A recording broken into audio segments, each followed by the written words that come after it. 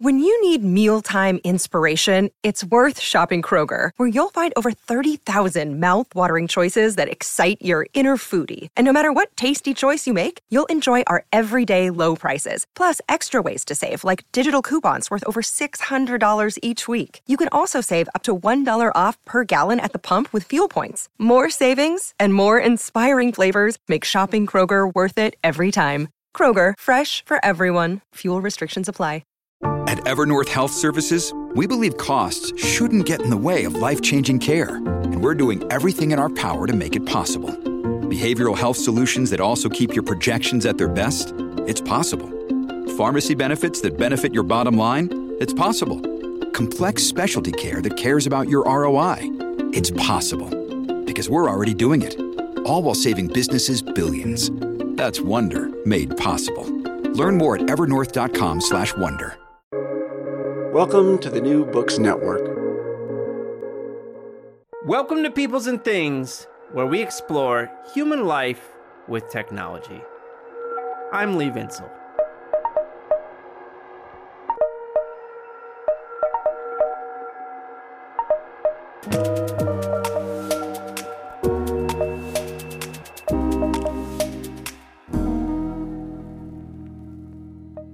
Do you remember when Thomas Piketty's Capital in the 21st Century was published in English in 2014? That was a huge deal in the worlds of books and public ideas. Though let's be real, that was a book far more purchased than read. I think it was economist Deirdre McCloskey who first pointed out that according to Kindle or some other app, most readers did not make it more than 25 or 30 pages into the book before calling it quits. Still, though not read, the book was influential. Piketty argued that inequality, which had been increasing in many rich nations, but especially in the United States for decades, arose because larger returns went to capital and those that owned it than went to labor. Over time, this means a growing divide between the rich and the poor. Now, I agree with some philosophers and conservatives who argue that actually inequality itself is not what we most care about. What we most care about, or should at least, is how people at the bottom of the economic ladder are doing. But I think we have plenty of evidence to say they're not doing very well. And actually, Piketty's point is that in the context of such suffering, inequality breeds resentment and eventually social strife. And some argue that this is precisely what we see in the forms of populism that have emerged on both the left and right sides of the political spectrum. Piketty published his follow-up book, Capital and Ideology, in English in 2020. There he argues that over time, societies have developed different sets of ideas and stories called ideologies that act as justifications for inequality and make it seem like a natural feature of the world, instead of as the outcome of different choices that favor some people's fortunes over others. Well, if that's true, what is the ideology that justifies inequality in the United States and other nations today? For sure, there are many parts of it, but with a group of colleagues, today's guest, business professor Robert Eberhart, has been arguing that a core aspect is the ideology of entrepreneurship, which suggests that people can become successful if they try hard enough, and that inequality is a natural outcome of entrepreneurial effort and value creation. Bob is an interesting guy. He was a businessman and successful entrepreneur before he decided to go back and get a PhD in organizational studies. When he got to school, he found that what academic scholars and business professors were saying about entrepreneurship and things like venture capital were totally out of whack with the way the world really worked. Now he has drawn together a group of scholars to examine the history of the entrepreneurship ideology and how it functions.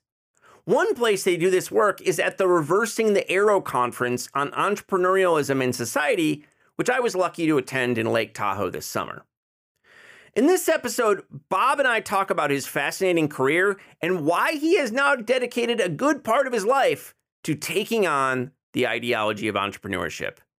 We had a lot of fun together. Hey, get excited!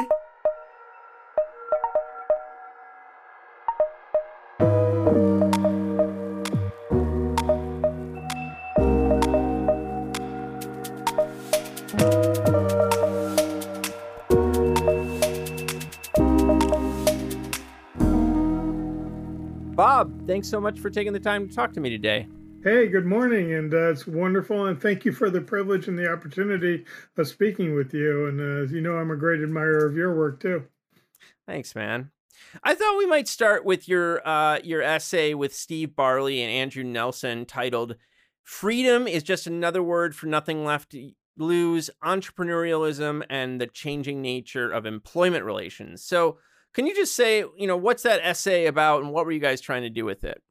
Thanks. Good question. It's a complex paper, but let me simplify it by just saying that the problem that was posed to, at least in my mind, that we had to figure out was about a proposition in California that was proposed for the voters to vote on that would make it legal to employ temporary workers, to employ workers as temporary workers and not give them the full benefits of employment.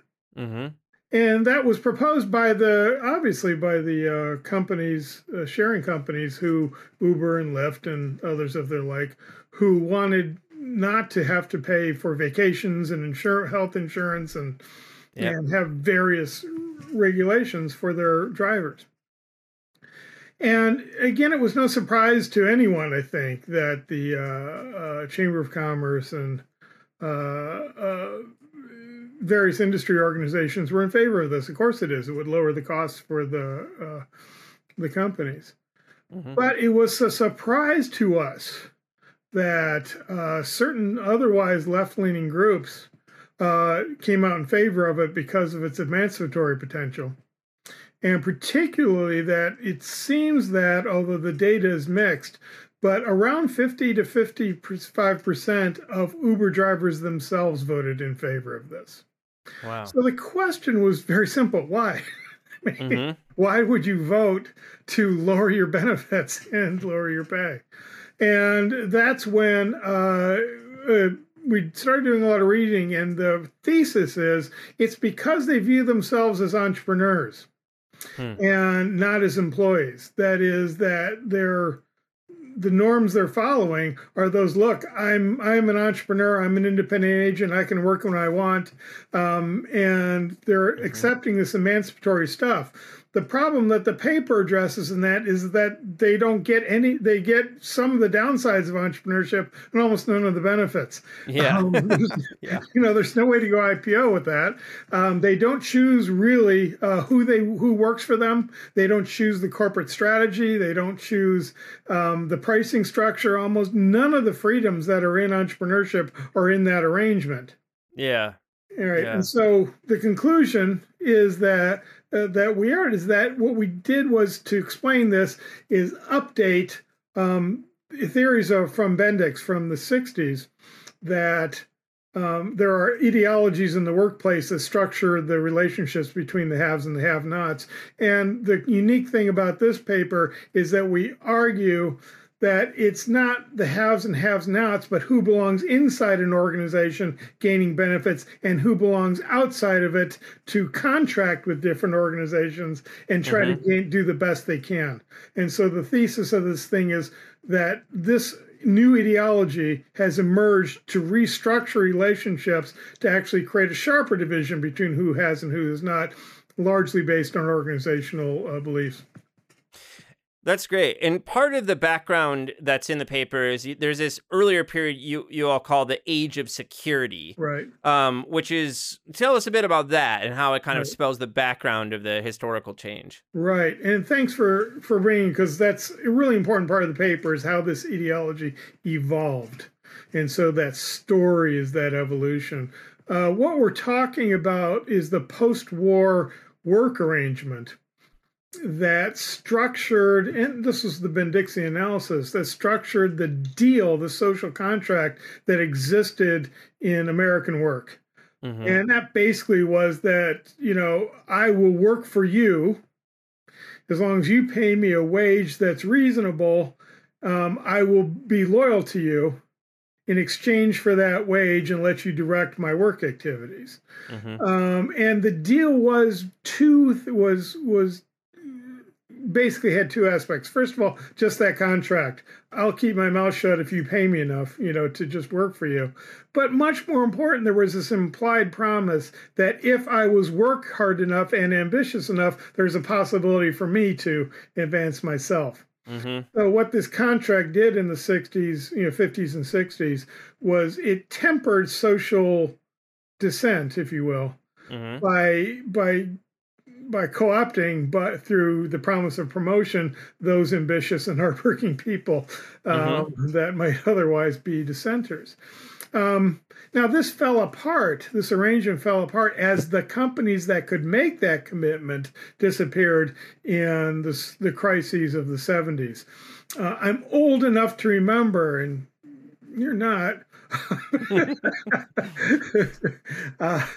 the disruptions that happened in the early 70s, precipitated, at least originally, by the oil crises and the run-up in oil prices. But much more important, I think, was the high inflation and relatively high unemployment that occurred at the same time in the early 70s.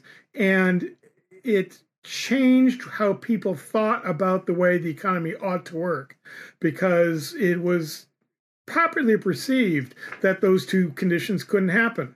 That we were going to get one or the other, but not both at the same time. So there was an exploration. And I think it's one of those times, and I think we ought to write papers about this, it's one of those times where the populace and individuals start looking for new answers. Yep. And they found them in the current, growing in Chicago mostly, ideas of markets are the perfect solution to everything. That's Pareto optimality is where you get and you can't do better than that, and markets are the solution. So that was reached out, and we got Reagan, and we've got all kinds of things happening that resulted in a new way of thinking about how we exist in society in the work relationships. We disbanded the conglomerates, calling them inefficient. Efficiency wasn't used as an argument for them in the 60s, but now all of a sudden they weren't efficient. We empowered financial actors to take over, sell off, put into bits. We worried about that a bit, and the movie Wall Street is a statement of work, but nevertheless, it proceeded, and finance became a much more important part. And the Clinton administration just really, I think, put the ice cream or the whipped cream on top of that sundae by dismantling many of the Depression-era controls on financial institutions that restrained their behaviors. So what happened is, that historical analysis is important because it tells you why a new work arrangement emerged. And that's what we're calling the entrepreneurial ideology. It says that no longer that I make a social contract with you, you pay me and I work for you. But the social contract becomes, I took risk and I'm inside this organization and I deserve these benefits because I took that risk. You belong outside. You have to take a risk or become an entrepreneur yourself and create your own organization. But if you work hard and are ambitious enough, we'll bring you inside or you'll be successful. So we do the same thing. You have the same safety valve that tamps down dissent. And so that historical story is important, I think. Yeah. One of the ways you and I have talked about this before that I find kind of helpful for framing it is, Thomas Piketty had Capital in the 21st Century, his first book that, is all about why inequality works the way it does and has to do with returns to capital versus returns to labor. But then he has the second book, Capital and Ideology, which is really about how societies have to come up with, these ideologies, which are justifications for inequalities, right? And so I think part of what I hear you saying is that in American society, we might think about whether entrepreneurship is the only ideology. There's probably others, but it's a major ideology in that it's like justifying this inequality, right? And making it seem natural. Right. I think thanks. And we did have talked about that. I think that's an essential part of our story. I think this is important. I'm going to be a little bit speculative here, and I hate to pull the tail of a historian, but the story of equality in the United States is a little bit, or actually quite a bit different from the story of equality in Europe, which Piketty was largely addressing. We have a belief, I think, that equality was an ideal and an attainable ideal. That,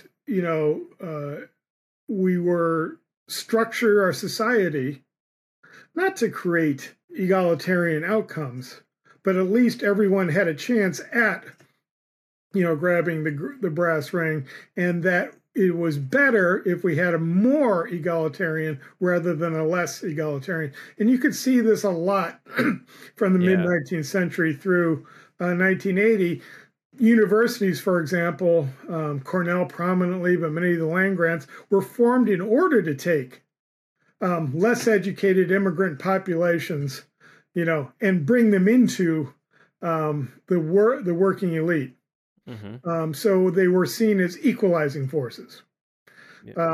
Many things, public education was viewed as, I can bring people from all walks of life and all income levels and bring them into a common community view of how we ought to operate in the social political sphere. So there was, and America, as a particular thing for me because I worked in Japan, Japan has this politeness, which is severe, based on your rank and your level and where your relationship is with other people. American politeness is quite different. Our politeness is to ensure that I don't think I'm better than you. Our politeness is an equalizing thing. We say please and thank you to everybody, and it'd be rude if I said only to please to rich people and, that kind of thing. It's to show that we're no better than each other. What's interesting about that is that the financialization of the economy, we put this in the thing, is turned that almost topsy-turvy. Universities now pride themselves on being mechanisms of elitism. They advertise how few people they admit. And call them and explicitly call them the elite. We have, there's now a belief that wealth confers expertise. And we admire that. And there's people who admire, rather than seeing the wealthy as robber barons and what are we going to do about them, we see them as that's what we ought to be, and let's train our children to be like them. And so what this connects to Piketty is precisely. Piketty's, I think, his second book, which I think is by far the most interesting one, argued that all societies have to have an explanation that's broadly accepted for why the observed inequalities happen in their society. And he argued several different mechanisms in Europe, but what we're arguing is that in the financialization of the economy that occurred after 1980, we needed an explanation for what's becoming gross and very obvious inequality. And that explanation is something we call the entrepreneurial ideology. We're unequal because they took a risk, they were success. I just have to be work as hard as them and take as many risks, and eventually I'll get there. Can I say one thing about failure? Yeah, good. Failure is the key element to this ideology. We tell people, and this is what brought me into it, we tell entrepreneurial students, and you see this in the popular press, that it's okay to fail. That if you're going to be, all great entrepreneurs have failed many times. You've heard that, and you've seen it on TV shows, and you've heard in classes. There was failure's good. Yeah, failure's good, actually. It teaches you stuff. I was an entrepreneur before I was a scholar, and failure is the last thing in the world I wanted to do. And I was a VC too. The last thing I would want to hear about somebody proposing to me to give them $10 million is that they felt it was okay to fail. Not with my money, it's not okay to fail. And then the third thing, which I think is most important, is that empirically it's just not true. I looked at all the major companies and who founded it and how many times they failed before they founded it, and it turned to be that number is pretty close to zero. So, what's going on? And the answer is that this failure mechanism is one of the calming elements, the socially calming elements of the entrepreneurial ideology. Because if you tell somebody that success is preceded by many failures, then people can observe their own lives, say, look, I failed at these 4 things, so I must be on the path to success. So they don't make signs, they don't contribute to radical political things, they don't march in the streets. And so this is a key thing that embeds this ideology and provides the answer that Thomas Piketty challenged us with. Yeah. I mean, I think the entrepreneurship ideology, I mean, I think it misrepresents all kinds of things, right? I mean, one of the things going on here, I've seen, I always forget why, I need to look it up again. It's either was in Forbes or Fortune, but there was this little article about like how the most common denominator of, or most common feature of successful entrepreneurs was that they had rich parents, right? Right. And so often the people who are doing this, not always, but very often people have a strong kind of social safety net in their own personal network that allows them to take these risks, which you also talk about in your paper on failure. So, I mean, but this is not a part of the entrepreneurial ideology, which is all about like how we're just taking risks together and we're all equals in this risk taking or something like that. Well, the ideological part of it is that can I take one step backwards? Yeah. First of all, I don't want to give the impression I'm against entrepreneurship. I mean, I was an entrepreneur. I want to talk to you about that. So we'll get there in a minute. But and frankly, entrepreneurial firms perform a vital function in a healthy economy. I think a balanced contribution. That said, what has emerged is a new view of entrepreneurship separated from this kind of idea of a commercial organization creating a profit into a set of how we ought to do things. And let's take this thing you talk about, the social safety net. It is certainly true that the wealthy more likely found companies, and it's because they have a safety net. They're not spending their life savings on this thing. And good entrepreneurs don't spend their life savings. This is very important to understand the story of Silicon Valley, though. Silicon Valley in the 90s was very much a hotbed of entrepreneurship, although not by as many as people think. But in Silicon Valley in the 90s, and I observed this directly, you could literally print your resume, walk across the street and say, I'm tired of that place, I want to work here. And they would say, yeah, come on in. There was so much need for college-educated talent in this area that it was just incredible. And so someone could start a company, try it for 2 years, and then it doesn't work, go back to work. That's become reinterpreted in modern ideologies when we think about it as explaining inequality, is that failure will result in your ability to try again. And ask in the paper, with what? I mean, unless you are wealthy, Right. and what's worse, it is absolutely true that, a wealthy kid whose parents are, bankers or whatever they are, to lose $20,000 on a thing, no big deal. Yeah. But if you take a young kid in Detroit who's trying desperately to get out of poverty, scratches together $20,000 to start a small company, and it doesn't work, he's never going to get up again. And that's the problem with the justification of, sometimes social mobility through entrepreneurship, because it's hard to think of a social program that gives you 90% chance of failure and calling it a success. Yep. So I want to give listeners a sense of your life and career a bit, and why you care about these things. So am I right that you mostly grew up in Michigan? Thanks. I grew up in southern Michigan. We moved around a lot, but basically in small towns. Although I was born in Detroit, of all weird things, and grew up in, I'd call, middle American boring communities. There was a satellite of McDonald's and Long John Silver's near the interstate. old houses that were built during railroad era and automotive era, and all the companies in town were automotive parts suppliers. Okay.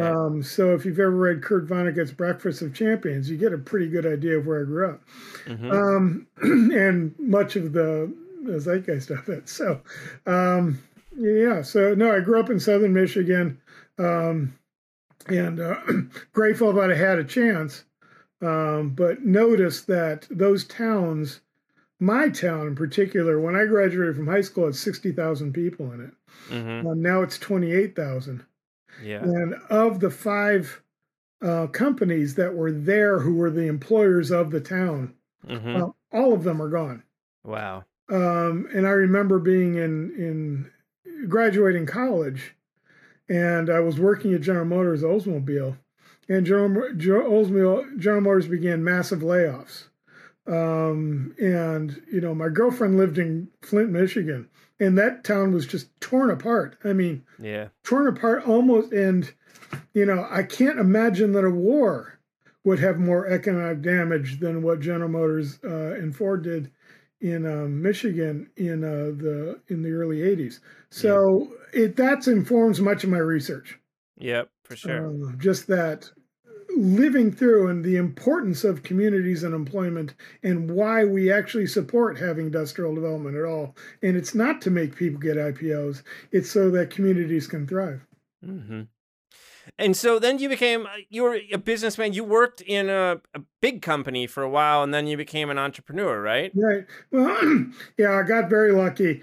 I moved to when I graduated and my wife finished dental school, we decided, actually put a map on the kitchen table and with pins, started evaluating where we wanted to live and work, and picked. I visited California when I was 30 years old, and I visited California for the first time. First time I'd ever been west of Chicago. It was quite a thing. And I just came home and called my wife, I remember, and said, we're moving. We ended up moving to a college town, Palo Alto, because we like college towns. And got a job in the semiconductor business and did reasonably well. Was recruited, kind of like almost a standard story, work at a place 2 or 3 years, you get promoted and recruited to another place and you go there. And ended up as an executive at a large company that produced telephones and headsets and that kind of thing, and ended up as the president of their branch in Japan, because I had absolutely serendipitously learned Japanese when I was in college. Huh. Wow, I didn't know that part of the story. That's fascinating. Well, there's always Japanese stuff around my house because my parents were married in Japan, and so they had little decorations and stuff. And when I was in college, Japan was the China of the day. It was totally. Everything was happening. So anyway, I ended up as the president of the subsidiary, the Japanese subsidiary of this company. And it was at that time that when I was distributing electronics, I noticed the distribution laws had just changed in Japan and radically. That all kinds of new arrangements being made between jobbers and middlemen and wholesaling and retailing, all that stuff was just in a tizzy. And I thought that whenever you get those things to rearrange themselves, somebody's going to make a lot of money. And I just figured that might as well be me. And so so I made a list of 23 different products that I thought bringing into the country would be good business opportunities. And I just put them on a big spreadsheet and did measured them with a bunch of dimensions, like the price and how we move it, what the taxes are, how fast the market was growing, yaddy-hoo. So I made this spreadsheet of 23 different products that I thought would be good candidates to import into Japan, and just spread that against the market growth rate, the prices, customs, duties, transportation, yaddy-hoo, distribution networks, whatever, and just evaluated them. and did something that I tell my students of entrepreneurship to never do. I picked wine as the best thing in terms of growth rates and everything else and said, I'll do that. And why I think that's a stupid thing to do is I knew absolutely nothing about the wine business. Right. When you talk about entrepreneurship, you always talk about being an expert in the market, and you were not really that. That's why I always talk about it, because that was the dumbest move I'd ever done. And found that out the first time I called a winery to ask if I could buy their wine. Because their thing was, they said, who are you? And I told them. They said, what company you're with? And I told them. They said, how long you been in the wine business? And I said, I'm just starting. And they said, don't you ever call this number again. And if you do, I'll sue you. It was just like that. Wow. They're not into entrepreneurship, I guess. Right. I'm not getting the door slammed in your face. And that happened quite a bit. I found out later why. But I called a friend of mine who's a headhunter and said, look, we need somebody on the inside of this business. It's clearly, it's quite insular. And he did find us the best person in the known universe to join us. A wonderful man named Dick Marr, who was probably his nature be given by that he has an MBA from Stanford and he was a captain in the Marines. And he sat on 23 winery boards. He was the founder of the Napa Valley Vintners Association. He was founder of California Wine Institute. He was been the president of Christian Brothers, been the president of Behringer. Came up through Gallo, which is the Marine Corps of the wine business. And, so he was wonderful and agreed to join us as the chairman of the board. And that's really got us a supply thing. Then selling it wasn't hard because we designed or at least I designed a very technically based inventory and throughput system, which we can go over on a different broadcast. Yeah. Our costs were about 30 to 40% lower than our competitors. So we undercut the market and still we're making more money than them. And we grew and grew. So I was very pleased. It was a Janus-like experience. We had the American side buying and sourcing wine, and we had a Japanese side being very traditional selling wine. And we grew and grew. And I was very pleased. We had venture capital investments from Japanese VCs. Wow. Went through 4 rounds. We acquired a company. We had tons of heartache. And a lot of this, and eventually sold the company for a profit. A lot of this stuff informs what I teach about entrepreneurship. The story of Dick Marr I spent time on because you can't underestimate the importance of social networks you have. Yeah, exactly. When you're trying to do things as an entrepreneur. It's one of the things, this is not the realm of a 22-year-old. Yeah, exactly. This is a realm of a 40-year-old. Yeah. You know people you can call. Yeah. And I can go into, and I should if we have a minute. Yeah. Just a related incident. Yeah, go for it, man. Yeah. We needed a license to import wine. So we talked to the Japanese government, and they said, oh, no problem, fill out this form, and we go through our process. And I go, how long's the process? And they said 15 years. Right. People complain about bureaucracy here, but yeah, exactly. So that was kind of an unpleasant answer. So I called my attorney, who we had picked and just still a great friend. And she said, well, it just happens. And my father is the friends of the head of the National Tax Office. So I'll talk. And Japan's not a corrupt country. It's not that we could re-on payment. But he called us back and said, you know what? There's a new law they just passed. They're trying to get new entrepreneurial companies to start more so we can use that law to get you in. And 40 days later. Wow. And it just goes to the point of social connections and the depth of them.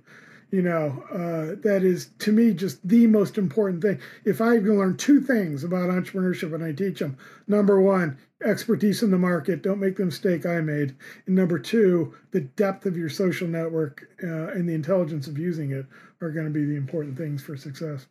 Yeah, and exactly, and just as you kind of alluded to, we know from a number of studies that most successful entrepreneurs are over the age of 40. Right. They're not coming right out of college. It's not Shark Tank crap. That's right. And so it's for this very reason, right? It's because about expertise in a market and social networks. Right. That's why this works. There's also a mischaracterization many times of entrepreneurship. Nobody considered my company a high-tech company because we were selling wine. Yeah. There was a tons of high tech in the way we sold it and the way we moved inventory. I mean, sophisticated stuff, but nobody considered it. And so we wouldn't be considered a true entrepreneur. Same thing in my wife's a dentist. Mm-hmm. She started the company. She leased the building. She decided what services she can provide. She does the pricing. She hires the people. She does all the marketing. She's not considered an entrepreneur in many realms by many people. Right. And so it goes to how, just the general lesson that what we think of as an entrepreneurship today is not probably the way we thought about it 20 years ago. Mm-hmm. And it's got elements of what activities you're allowed to do. Yep. And so it's a fascinating thing I think entrepreneurship scholars have yet to fully grapple with. Mm-hmm. Some are starting, Howard Aldrich in particular. So you cashed out of this business you started, and what led you to want to get a PhD at that point? That's not like, I think I would have, I don't know. Yeah, I'm still trying to decide if that was a good move or not. Interestingly enough, I was a PhD student when I was very young. I was a manufacturing guy. I'd worked in Oldsmobile and in steel and in iron foundries, and just loved manufacturing. And after college, I got a job at a commercial bank, and wore a suit and drank Manhattans and whatever else it is you do in that kind of thing. And I just despised the work. I just really, really did. And I'm not saying it was anything bad about it. I didn't like it.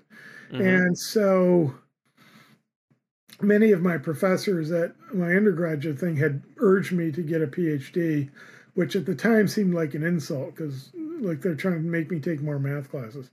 And, but, now, and so, I applied and got into University of Michigan in the economics PhD program. I took a delay of a couple years with the permission of my advisors because my wife had and I had a baby. I guess we did that together. And he's a doctor now, so it worked out well.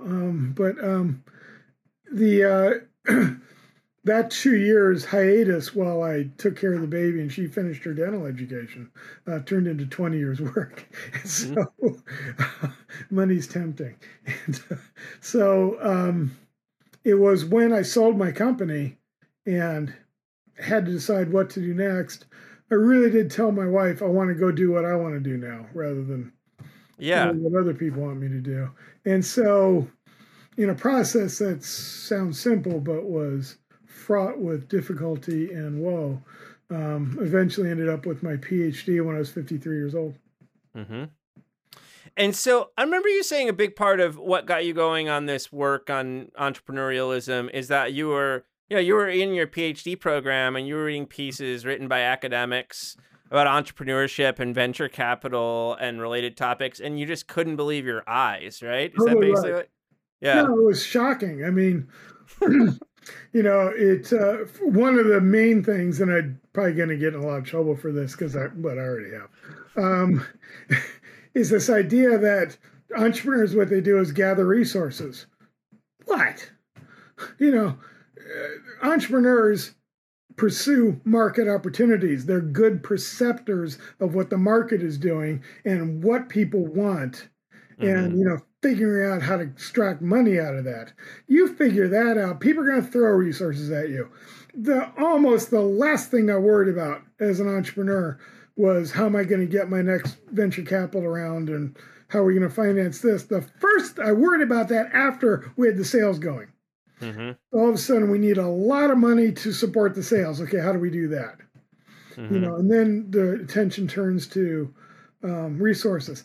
So kind of that whole emphasis on resources to the exclusion of figuring out what's going in the market and being perceptive about it's a good lesson I give my students. At least I think it's a good lesson.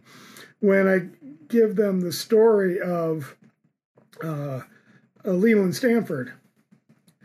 And I tell them that he came to California in 48, and became the wealthiest man in California. He did. What business was he in? And everybody says, oh, it must have been the gold business. He must have struck her rich. And I tell them, no, he owned a hardware store. Yeah. He sold shovels. Yeah. He let all you guys go dig for gold. Yeah. And in the second thing, and just another example of the classroom, I ask everyone what kind of company they want to start. And you've seen these things happen. 80%, 90% of them, it's some sort of app. Yeah. Usually in exchanging information. I write that stuff down. And then I ask the class, is there any entrepreneur in this room? And they look around like they think they all are, And I said, if there's an entrepreneur, tell me what we just learned. And rarely, I've only once in 10 years had somebody get it right. Then I have to tell them, I said, 85% of these people in the room are building an app. What do they need? You have to think as an entrepreneur. Oh, yeah. What's the market? Right. What is everybody doing? Yeah. How can I provision these folks? Yeah. And I'm sure you had an aha moment with that.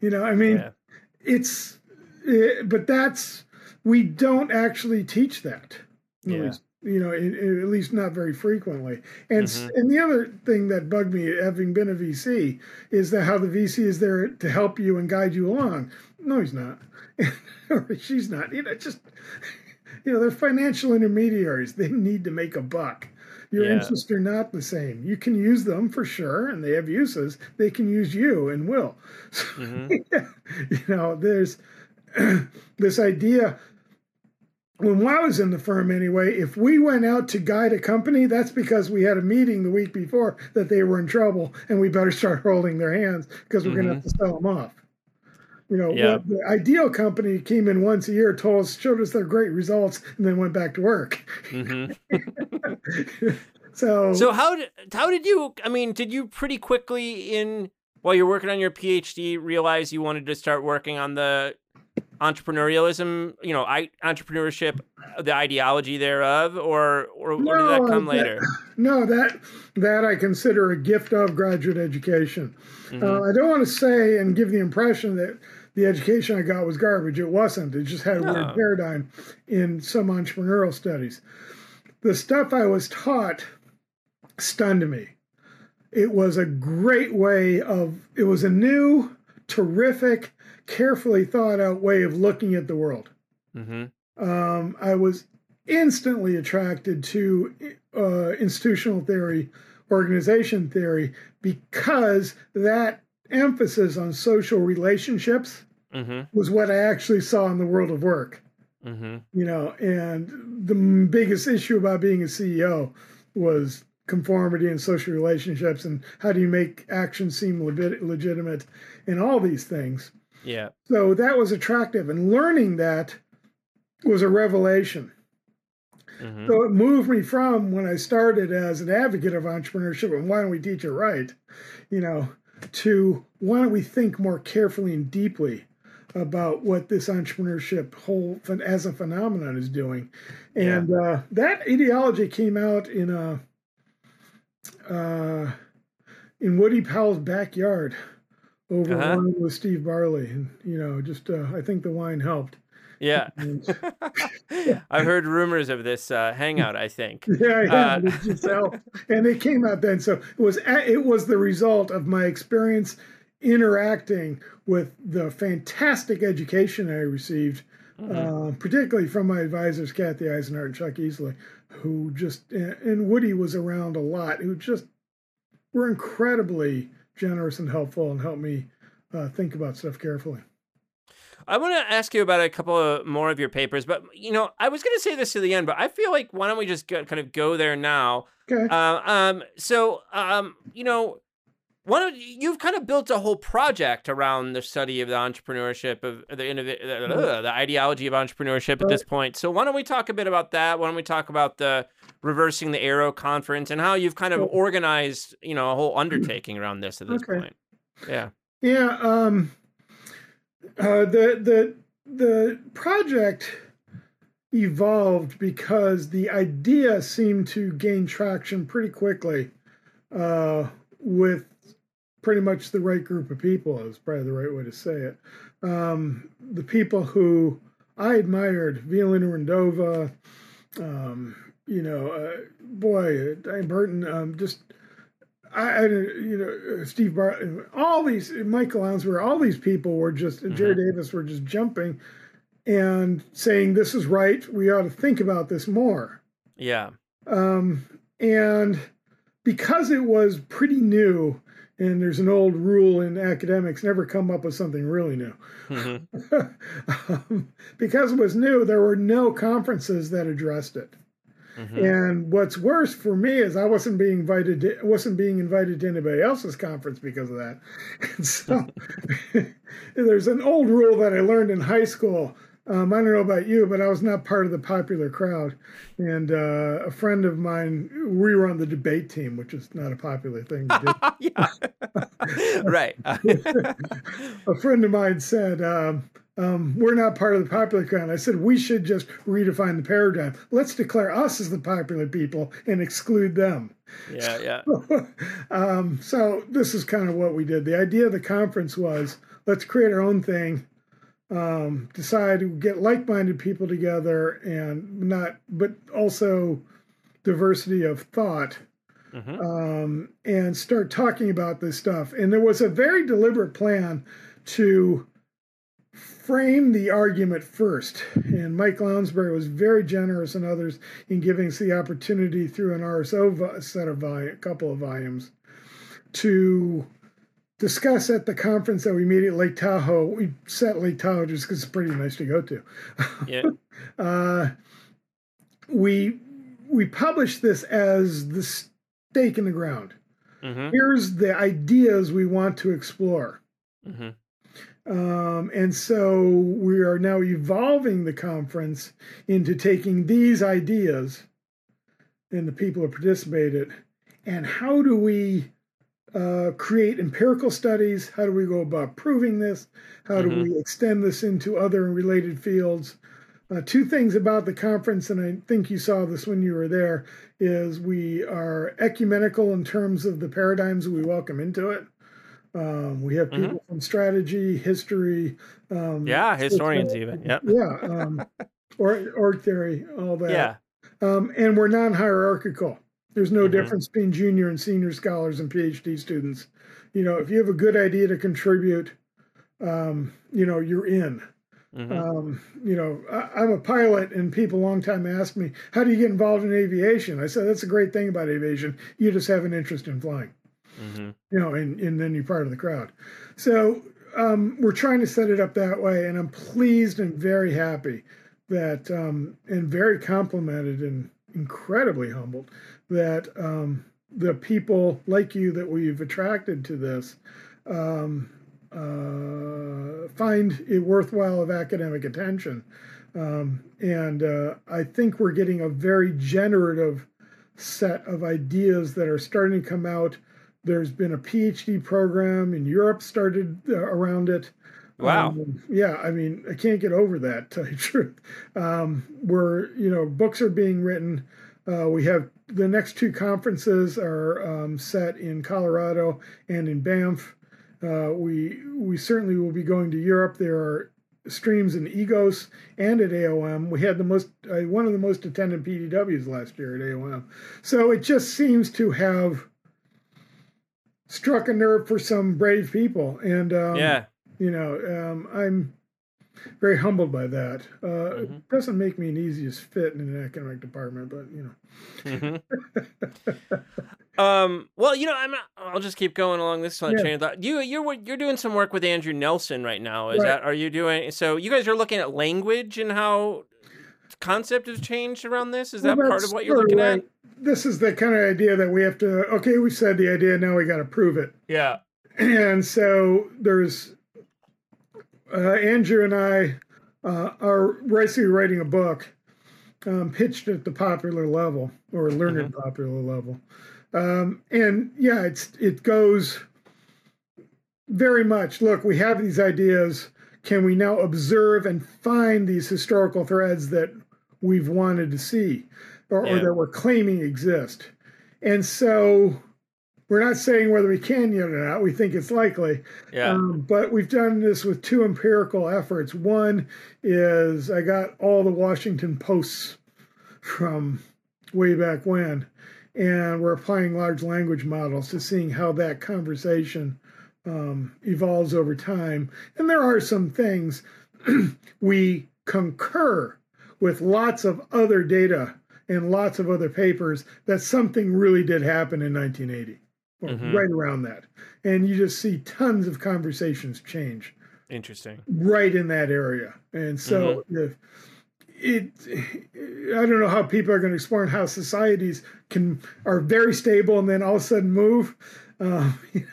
But so we certainly found that. We also found just other things right now, and this is just frequency analysis, but in the past, you would laud people, managers, because they were organizers.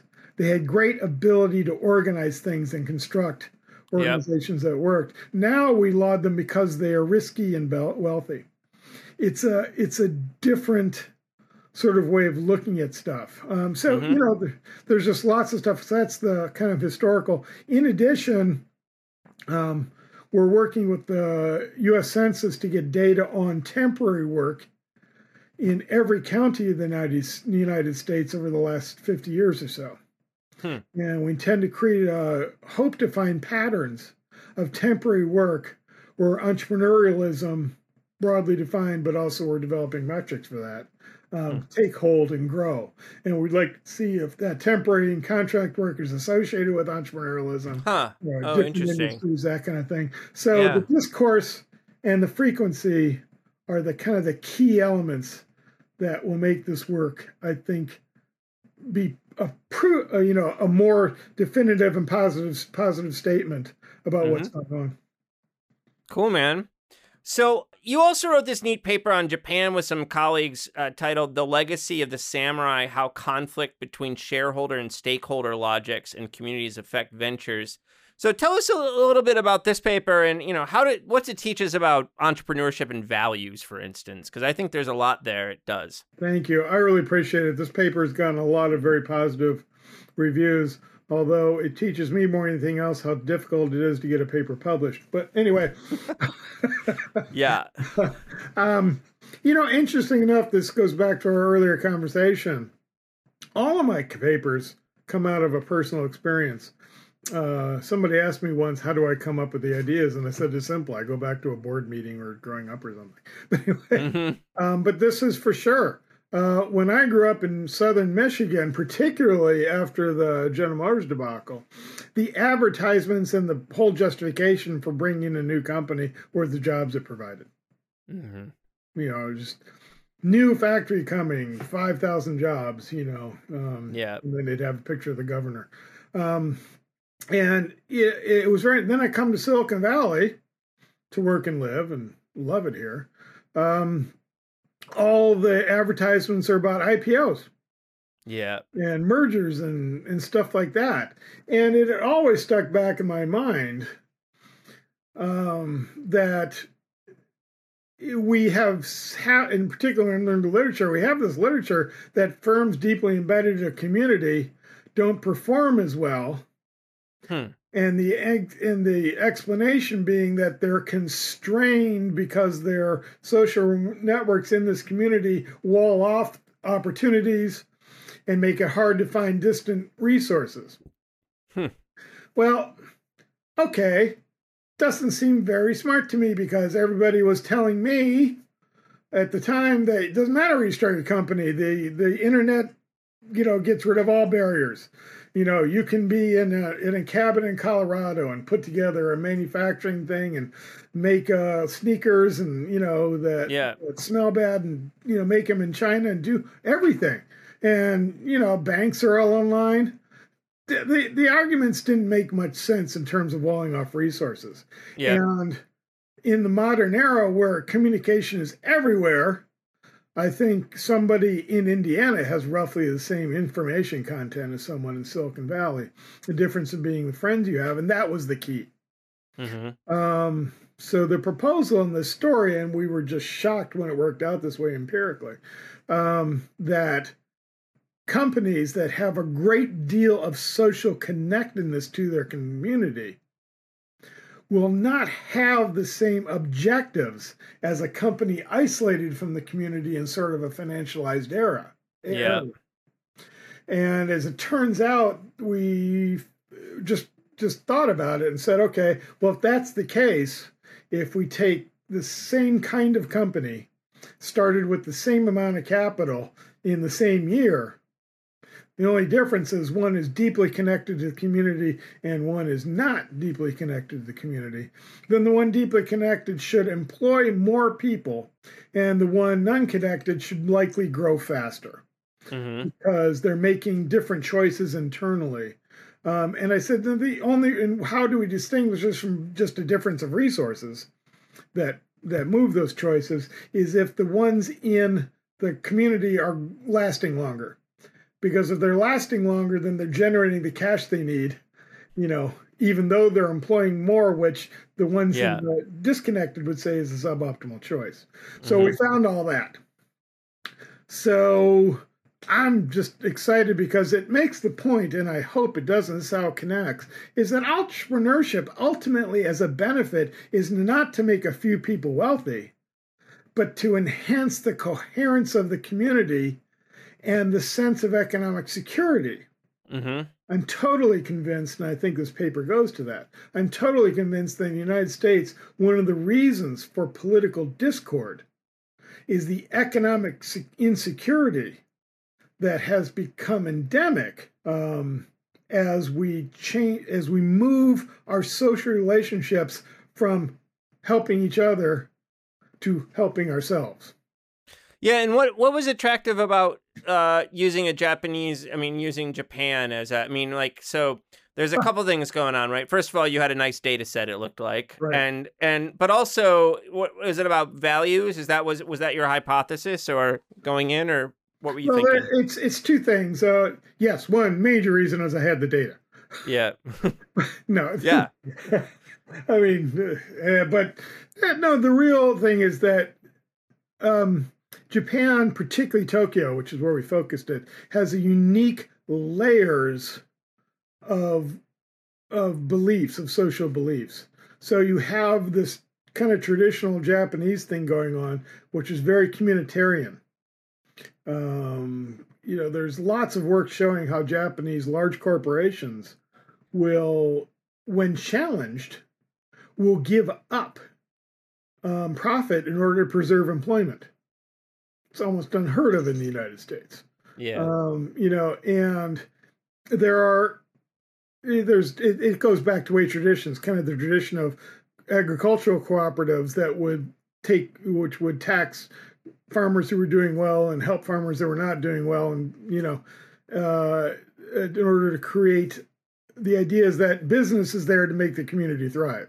Mm-hmm. Now, after World War II, there was an increasingly, although not because of it, just it was because of growth policies after the Americans left, increasingly, and particularly accelerating after 1980 in Japan too, the idea of stakeholder capitalism became much more prominent, largely, I think, because finance invaded there too. Yeah. Japan's economy is fundamentally no different than ours. And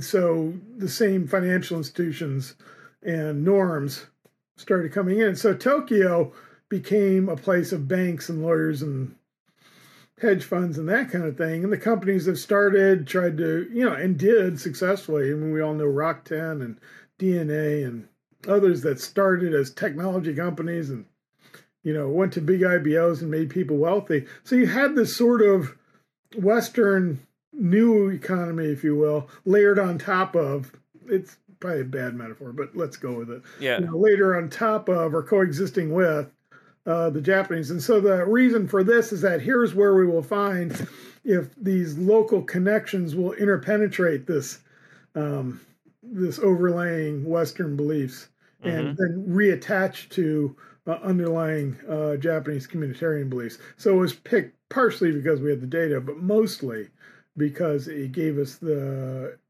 theoretical purchase that we wanted. Yep. I wanted to talk to you about at least one more paper, and this one totally fascinated me.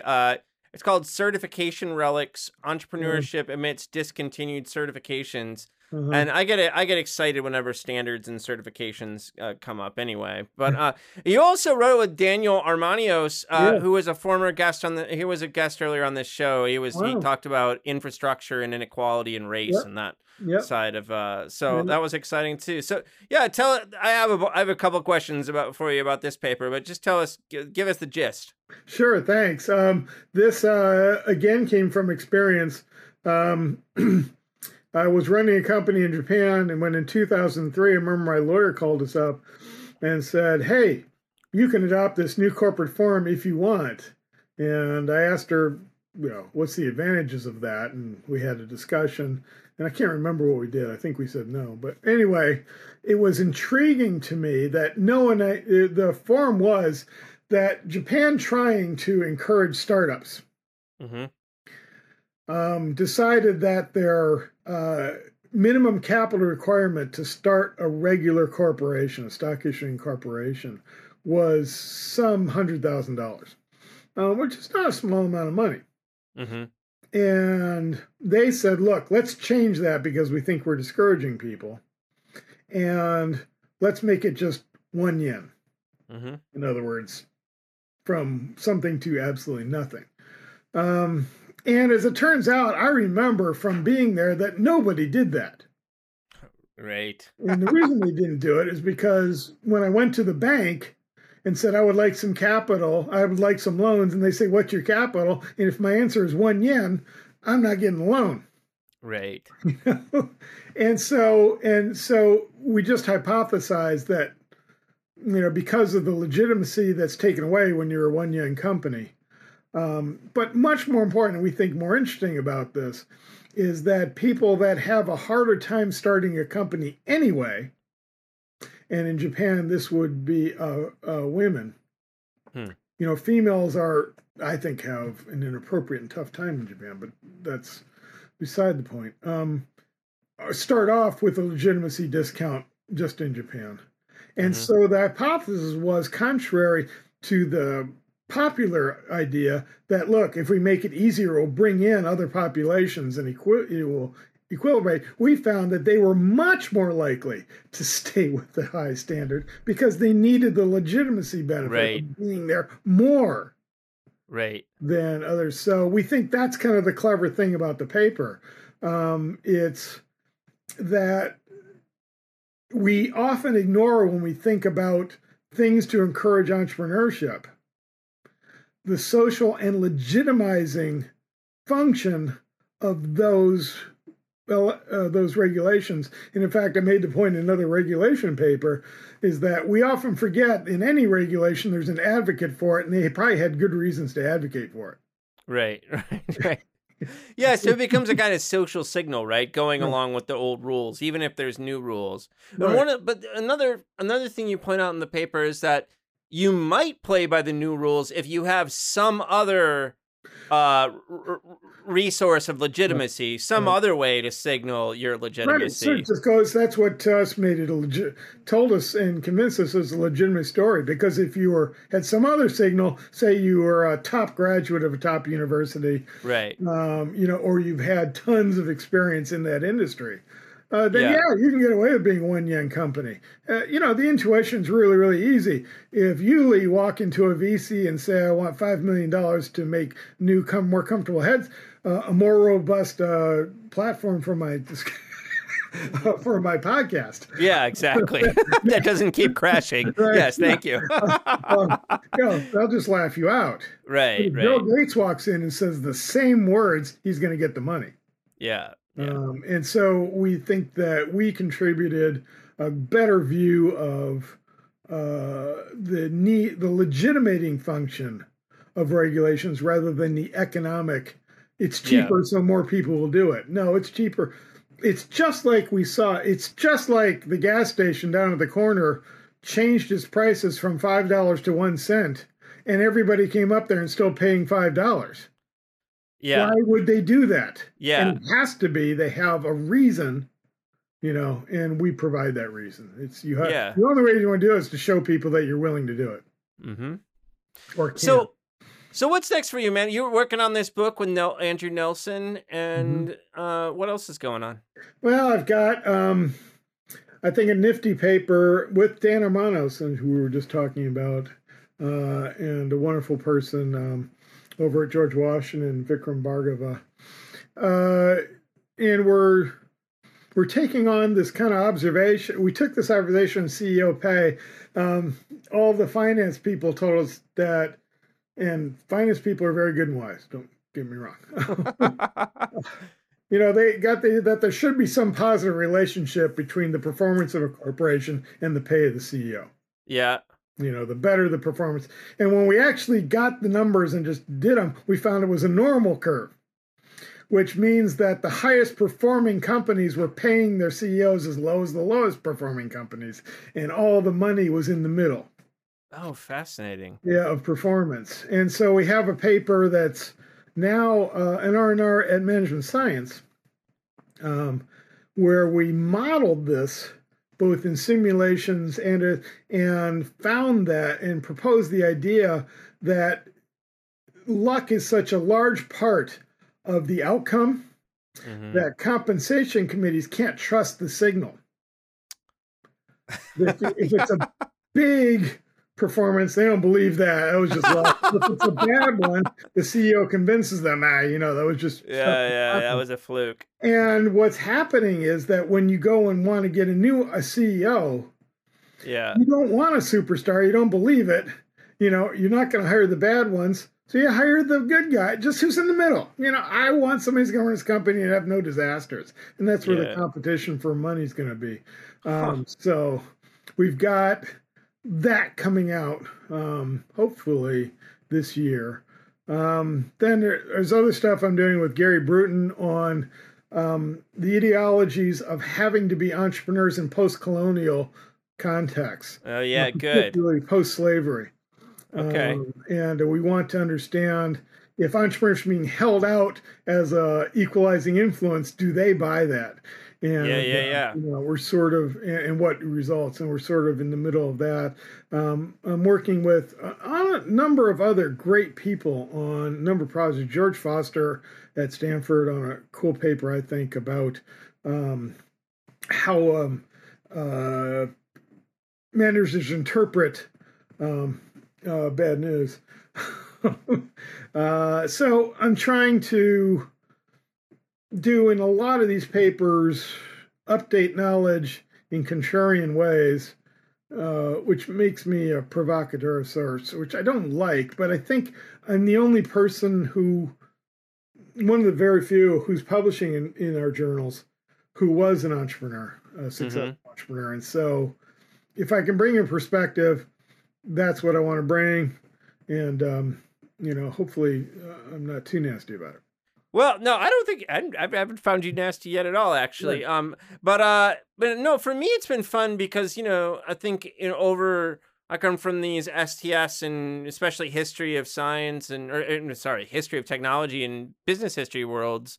And I think there's been people thinking about the ideologies of innovation and entrepreneurship for a while, but it's been really just a joy for me to connect to these new communities. Like, ending up in this conference with a bunch of business school professors was not what I was thinking was going to happen. But, the conversations have been really fascinating. So for me, it's been really great.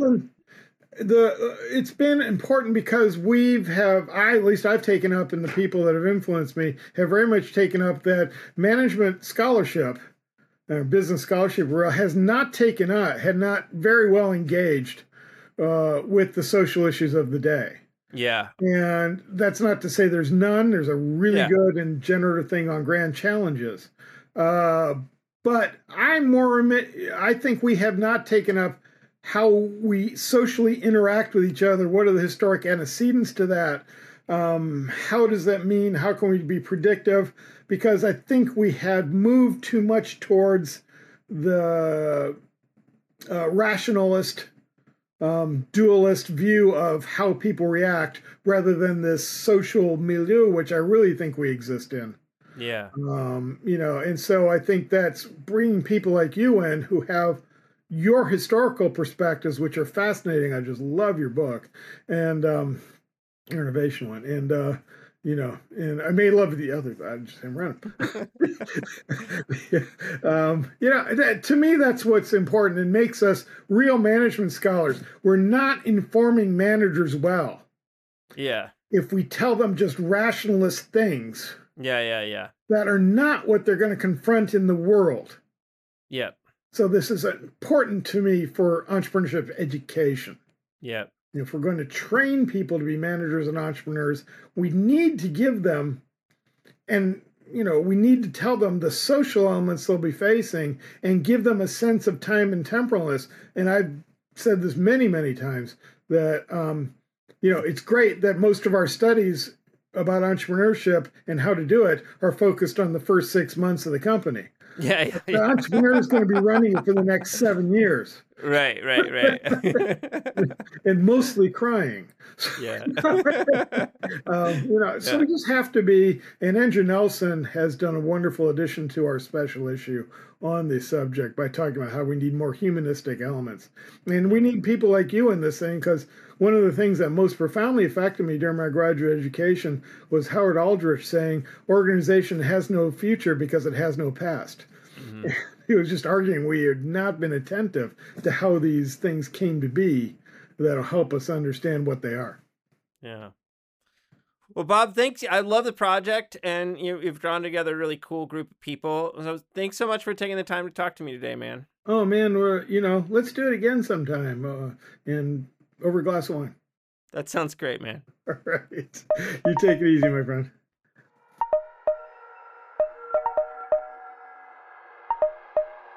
I hope you enjoyed this episode of our podcast. You can reach us with questions, comments, and suggestions at leevinsel@gmail.com or by following me on Twitter at STS_news or on YouTube at People's Things. Our podcast is distributed by the New Books Network, the leading platform for academic podcasts, so that you can find us wherever you get your podcasts. Peoples and Things, like most things in this world, depends on the work of many people. I want to thank my brother Jake Vinsel for writing the music for the show. I want to thank my buddy Juliana Castro for designing the logos for the podcast. You can check out her work at julianacastro.co. Joe Ford is the producer for the podcast, and Mandy Lamb is the production assistant. This podcast and other Peoples and Things programming are produced in affiliation with Virginia Tech Publishing and supported by the Center for Humanities and the University Libraries at Virginia Tech. For information about other podcasts from Virginia Tech Publishing, visit publishing.vt.edu. For the entire Peoples and Things team, I am Lee Vinsel. And most importantly, I want to thank you for listening. Thanks.